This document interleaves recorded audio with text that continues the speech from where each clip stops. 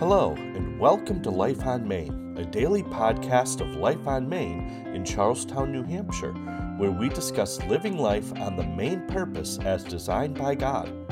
I am Pastor Tim Golden, and on these podcasts, we focus on growing in relationship with God, maturing in the faith through His Word, stewarding our relationships with one another, as well as learning to make disciples as we share the gospel of Jesus Christ. Each day highlights one of these facets of spiritual character, growth, and stewardship, so be sure to come back each day to grow a strong and healthy walk with the Lord. Now, let's see what the Holy Spirit wants to show us today. All right, well, if you look in your Bibles with me, we are going to be in the book of Philippians this morning as we continue our series on being covenant seekers, wanting to be people that are as serious about this covenant with God as God is about His covenant with us. Amen. And now how many know we don't get it perfect? He always does, though. So that's one thing we have to rely on. But we still have a responsibility to keep working out our salvation, right? To keep getting better at how we live out this thing called covenant. And we have started looking into the many one another's that we see throughout Scripture. And as we mentioned, there's over 100 of them, but those 100 can be broken down into 8 main categories. And today we are going to be covering another one of those, as I've entitled the message today, Who's the Better Person? And what we are going to be talking about specifically this morning is, remember a couple of weeks ago, we talked about peace and being peacemakers. But today is going to be, and it's a piece of that, a lot of these things are not linear. They interweave together. And today is about humility. Because how many know you can't even think about being a peacemaker until you first learn some humility, all right? Because otherwise, who are we always going to be out for? Us, right? We're not going to be concerned about being at peace with others. So as we look at Philippians chapter 2, verses 1 through 4, we're going to actually take a little sidestep from that for a second because I forgot one other announcement. Pot bless immediately after, so stick around for food, okay? It'll be a great time. But Philippians chapter 2, verses 1 through 4, Paul says this. And this is, by the way, one of his prison letters. As you may remember, he was actually not experiencing great joyous moments when he wrote this letter. So think of that context as we begin this. He says, if you have any encouragement from being united with Christ, if any comfort from His love, if any fellowship with the Spirit, if any tenderness and compassion, then make my joy complete by being like-minded, having the same love, being one in spirit and purpose. Do nothing out of selfish ambition or vain conceit, but in humility consider others better than yourselves. Each of you should look not only to your own interests, but also to the interests of others. Lord, as we take a look at this passage this morning, would you speak to us? Would you help us to glean the truths that you have for us personally, to be able to walk in covenant just a little bit better this week from what we hear here today? And God, we give you honor and praise in Jesus' name. Amen. So if you have any encouragement, now how many here are encouraged for being united with Christ? Okay.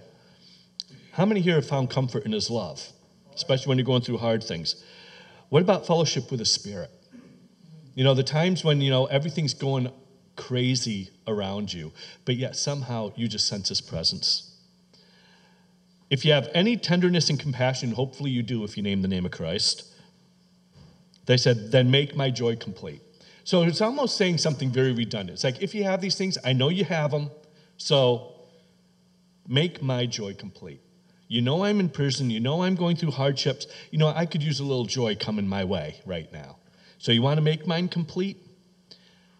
Be like-minded, having the same love, being one in spirit and purpose. And then he goes on, if you were to continue reading this chapter, with that very familiar passage where he says about how Christ did not consider equality with God something to be grasped, right?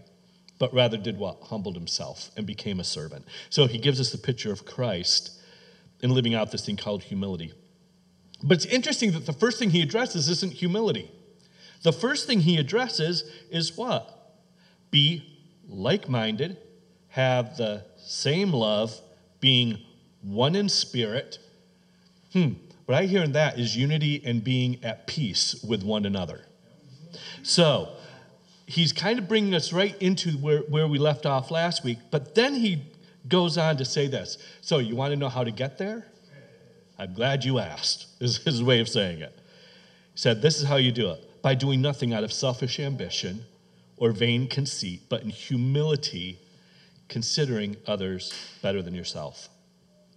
So what is humility?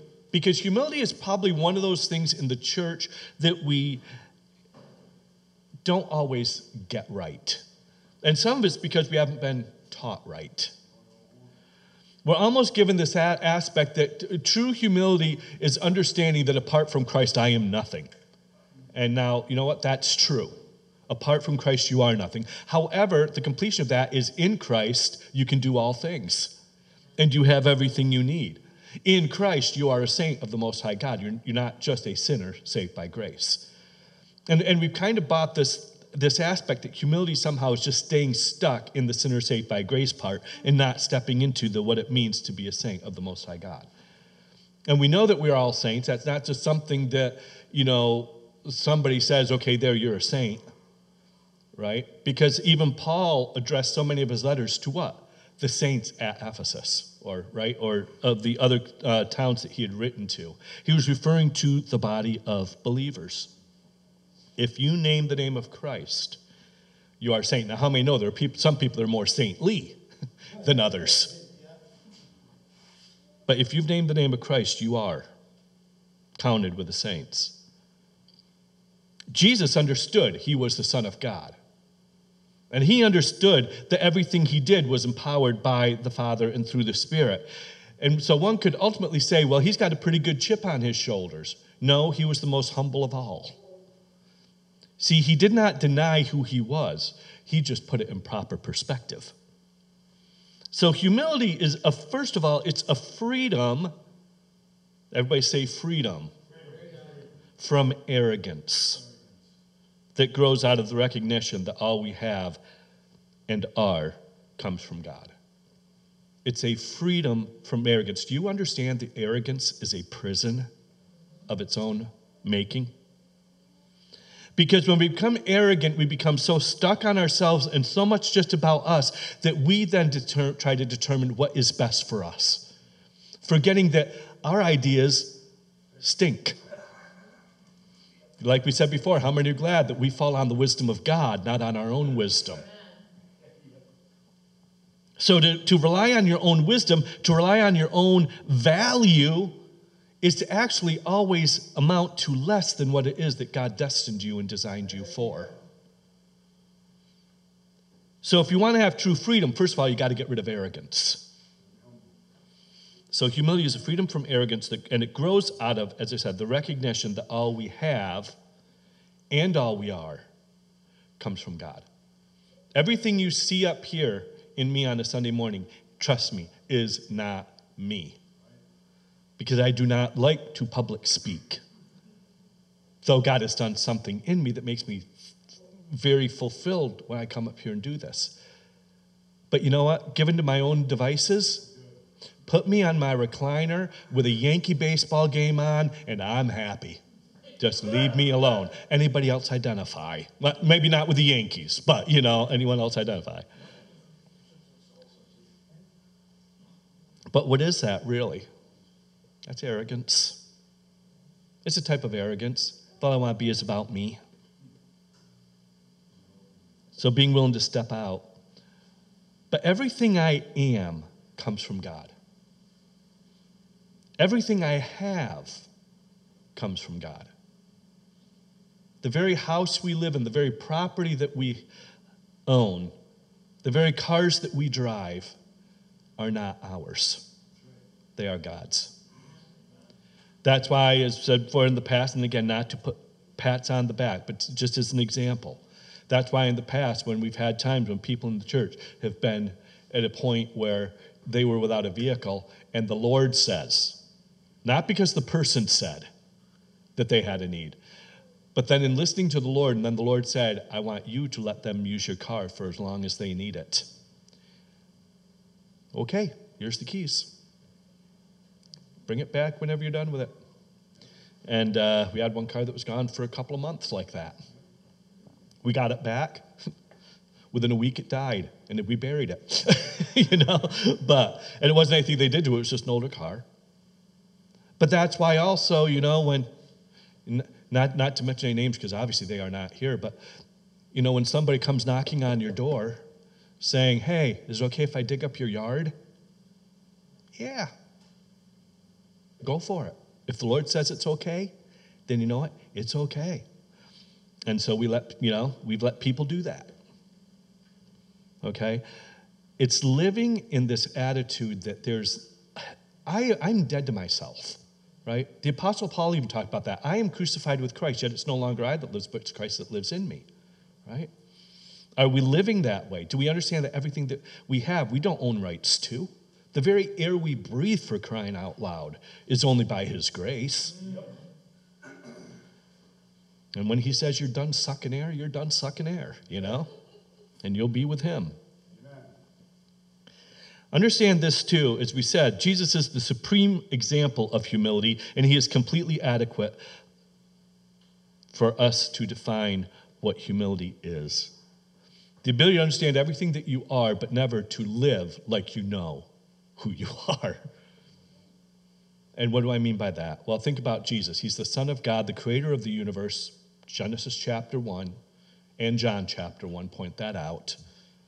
But yet what? He finds himself at a meal and ties a cloth around his waist to wash his disciples' filthy feet that have stepped in horse poo-poo. The Son of God would do that? Yep. How about you? Biblical humility is not a belittling of yourself, but it's exalting others over yourself. Understand who you are in Christ, and then lift your brother and your sister above that. Right? It's not to place yourself way down here so you can treat them kind of mediocre. No. Treat yourself awesome, because you are a child of the King. So treat you like a child of the King, but treat others better. Be a humble person, and you do that by focusing more on God and others than on yourself. It's often been said that joy is I think the word is acrostic. Correct my English if I'm wrong. But you take joy, and you want to have true joy, it's understanding the J-O-Y give us that picture. First it's Jesus, then others, then yourself. You put everybody in that proper perspective. Don't neglect yourself. Take care of yourself. And I think that's where sometimes we fail as Christians. I think sometimes we take it almost to the extreme where all of a sudden it's all about everybody else and we pour into everybody else and we never take time to take care of ourselves, whether it's physical, whether it's emotional. When's the last time you went out and played? When's the last time you went out and you just did something that you found enjoyable?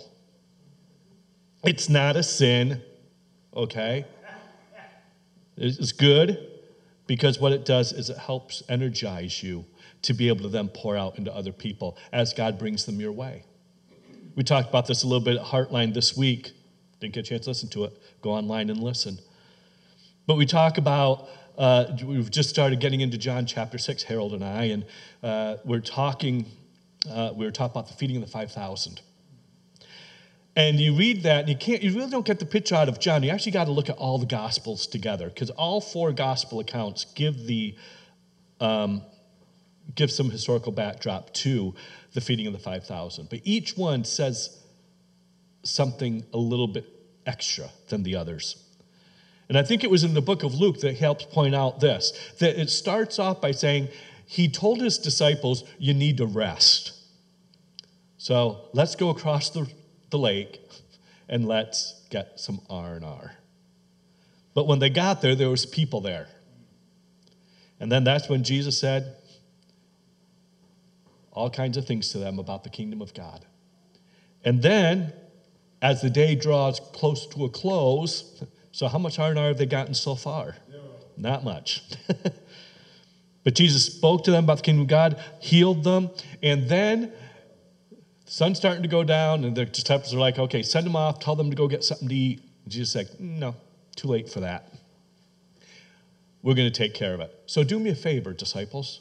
Go, and it says this, make them sit down. Translation, we're going to be here a while longer. You know? Now, we've often we can take that and say, okay, so then we shouldn't be really resting. No, there's times they had to rest. But it never took precedence over ministry. And why? Because it says that Jesus' heart was moved with compassion for the people because they were hungry. They were people like sheep without a shepherd. And that's why he ministered into that. Ministry is not convenient. It's going to come at times when you're worn out. And I'm not saying don't minister in those times, but if you're ministering in those times, afterwards you better get some R&R. Okay? Don't just keep putting it off. We are the light of the world, Scripture tells us. And then when I think of that, I think of lighthouses, right? We don't have a lot of those here in New Hampshire. In fact, we may only have, one? I think in Hampton Beach area probably. But you go to Maine, they've got all kinds of them, right? Interesting thing about lighthouses, they do absolutely no good if the light bulb burns out. And the same thing with us as people. How are you regenerating? How are you reviving? How are you restoring your mind and your spirit? Because you need to do that. Focus on God first, focus on others, but also focus on yourself when you need to. Don't let yourself get to an unhealthy state. Biblical humility is also recognition that by ourselves we are inadequate without dignity and we are worthless apart from Christ. But again, remember, we are not apart from Christ anymore. He is the vine, we are the branches. We are grafted into him. So as long as we stay connected to him, understand you have plenty of adequacy, plenty of dignity, and plenty of worth. But why? Because the branch has it in itself? No, it gets its life from the vine. And that's where we get our life from. True humility does not produce pride. What it does is it produces gratitude. Look with me again at verses 1 and 2, and we're going to put those up there on the screen again. It says, if you have any encouragement from being united with Christ, if any comfort from his love, if any fellowship with the Spirit, if any tenderness and compassion, make my joy complete by being like-minded, having the same love, being one in spirit and purpose. Understand this, being like-minded, having a sound mind, and true spirituality all come from within. They do not come from without. It starts from something, it's not from the religious acts that you do, though those religious acts are good, and we should do them. Reading our Bibles, prayer, worship. All those are important. But do we understand that you can do all those acts and be totally dead inside? So what it's got to do is it's got to, first of all, start from within. What do you mean by that? What I mean is simply this. Why are you reading your Bible? Are you reading it just to learn more? Are you just doing it to more or less feed your mind? Or are you doing it to feed your spirit? Because if we're doing it just to try to understand or just try to grasp, and I'm not saying we shouldn't do those things, we should, but if we put the mind before the spirit, there's a problem. So maybe what we need to do is, how are you approaching your times of prayer or your times of Bible reading? Are you starting it off with, God, I'm so looking forward to our time together today. Would you show me in your word what you want me to know today? What's necessary for me today to look a little bit more like you? And then start to read. Do you think we might get a little something different out of it than if we simply try to figure out what this Greek word means or what the Hebrew vernacular is for that metaphor, right? Make sure that the things that you're doing are coming from a desire and a passion down inside of you. A desire to know more and to be in closer relationship with God. Romans 12:16 tells us this: live in harmony with one another. Do not be proud, but, in other words, you don't want to be proud. Here's the alternative. Be willing to associate with people of low position. Don't be conceited. I find that a very interesting term. Because are they really of low position? Is there any such person? Now, obviously what he's referring to is anybody that we think that is maybe not as well off as we are. Maybe they have some disabilities of some sort.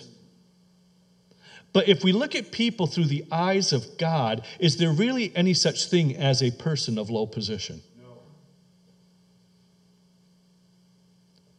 Everybody has value. There was and you can find these all over the internet, lists of verses that deal with our identity in Christ. And I've known a lot of people that have looked those up and have found themselves really changed as a result as they read through them. Because sometimes, you just get, you heap all kinds of condemnation on yourself for the life you've lived, haven't you? I know I do. And so people look these things up and remind themselves, they all have scripture references next to them, but all these concepts from Scripture that I am a child of God, I am Jesus' friend, I'm no longer a slave, but I'm a son and daughter. I'm a son and daughter of God, and He is my Father. I am an heir of God, a joint heir with Christ. I am united with the Lord and one in spirit with Him. I am saved by grace through faith, not my works. I have peace with God and am reconciled to Him. I am loved by Jesus and freed from my sins by His blood. And they do. You read through these things, and they do something in your spirit. But do we understand this isn't just about you? Everybody who names the name of Christ, this applies to them. And if we ever get ourselves to the point where we think that we are a little bit better Christian than the other guy, I'd say not more than oops, I'd say watch out. Because pride cometh, what? Before a fall. And that is biblical, by the way, people. 1 Peter 3:8 says this: finally, all of you live in harmony with one another. Be sympathetic. Love as brothers. Be compassionate and humble. Are you?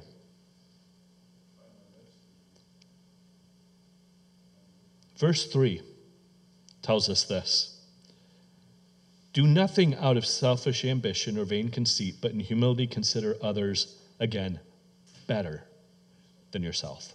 Not think of yourself less. Just think of others more. Okay? For everyone who exalts himself will be humbled, and he who humbles himself will be exalted. Exalted by who? God. Do you understand the people that you are willing to put above yourself sometimes will stomp on you? Sometimes they will do things that are not very nice. And the tendency can be, ooh, I got burnt by that stove. I'm not touching that one again. And you know what? Yes, approach it cautiously. But how many of you have been burnt on a stove? I've had more burn marks on my hands over the years than I can count. But you know what? I still cook. I still use a stove. I still use an oven. I don't avoid it. How about you? When you get burned by people, especially when you have lovingly reached out to them and tried to minister to them, and then you feel like they've done the proverbial slap in the face, do you still love them? Do you still look at them with the eyes of Christ? Do you still look at them as individuals who are cherished and the apple of God's eye? So I think if we learn to look at people the way that God sees them and understand that when we look poorly on them, God looks a little bit more poorly on us. Luke chapter 18, verse 14 says this: I tell you that this man, rather than the other, went home justified before God. Who was he? He was one that humbled himself. He understood that he was a sinner, right? If you remember the story, it was the gentleman there's two guys, right? And they're both praying. And the one is crying out, Lord, thank you that I'm not like this guy over here. And this guy over here simply prayed, Lord, have mercy on me. And he was identified as being the better man. How about you? Our natural human tendency is we want to elevate ourselves, especially when we feel like we're being put down. But that's not our place. That's God's place to elevate us. Humble yourselves before him, right? Scripture says, humble yourself in the sight of the Lord, and he will lift you up. Ephesians 4, be completely humble and gentle. Be patient, bearing with one another in love. Don't you just love words like patience? Because it means there's something I'm not liking. Ever notice you don't need patience when you're involved in doing something you enjoy? When you're involved in something that's somehow giving you some strokes, you don't need patience there.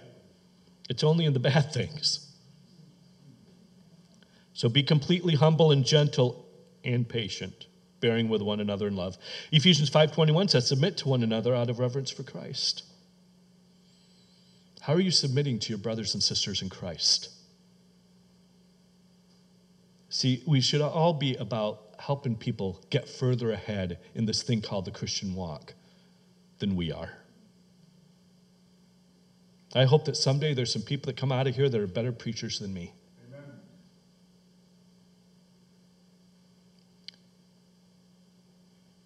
Verse 4, again, reiterates what this whole concept of thinking of others better than yourself. He says this, every one of you should look not only to his own interests. Implying what? You better be looking after your own interests. Because guess what? Nobody else is going to. But take care of your needs. But also look after the interests of others. Are you in a healthy state? When you are, then put yourself on the altar and be willing to let God use you wherever he wants to, even when it's inconvenient. Romans 14:19 tells us this. Let us therefore make every effort to do what leads to peace and to mutual edification. Kind of sounds like Philippians 1:4, where it talked about the importance of unity first and then also be humble. Impossible to edify people if we're not willing to be humble first. James 2:8 says, if you really keep the royal law found in Scripture, then love your neighbor as yourself, and you are doing right. We must be concerned not only for our own credit and ease and safety, but for those around us as well. Who's my brother's keeper? You are. We should rejoice in the prosperity of others as though it was our own prosperity, rather than getting envious and jealous of what's happening in their lives and how they're advancing. Rejoice with those who rejoice, Scripture says, and mourn with those who mourn. We must love our neighbors as ourselves. And guess what? You'll never be able to love your neighbor until you first learn to love yourself. And then in closing, Colossians 3, verses 12 and 13. Therefore, as God's chosen people, you understand that's you. That's me. Therefore, as God's chosen people, holy and dearly loved, clothe yourselves with these things: compassion, kindness, humility, gentleness, and yes, that beloved term, patience. Bear with each other and forgive whatever grievances you may have against one another. Forgive as the Lord forgave you. Isn't that interesting? Clothe yourself with all these nice, warm, fluffy things. Why? And then everything there tells you why. Because you're going to have to forgive some grievances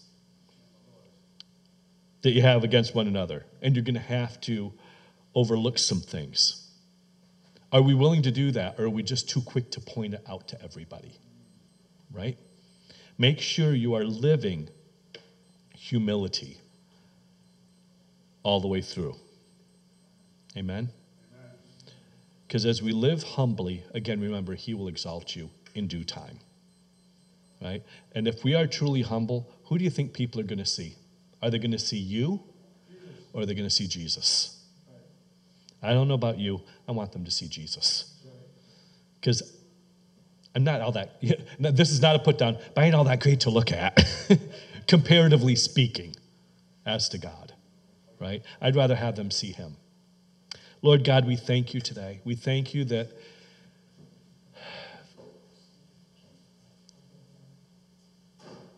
even amidst our fallenness and the difficulties that we have of being able to overlook wrongs sometimes that people do to us, or having this sense, Lord, that somehow we need to exonerate ourselves when we're being dishonored. Lord God, would you have your way in us? Show us what it means to walk truly humbly. Help us to follow Christ's example to the letter.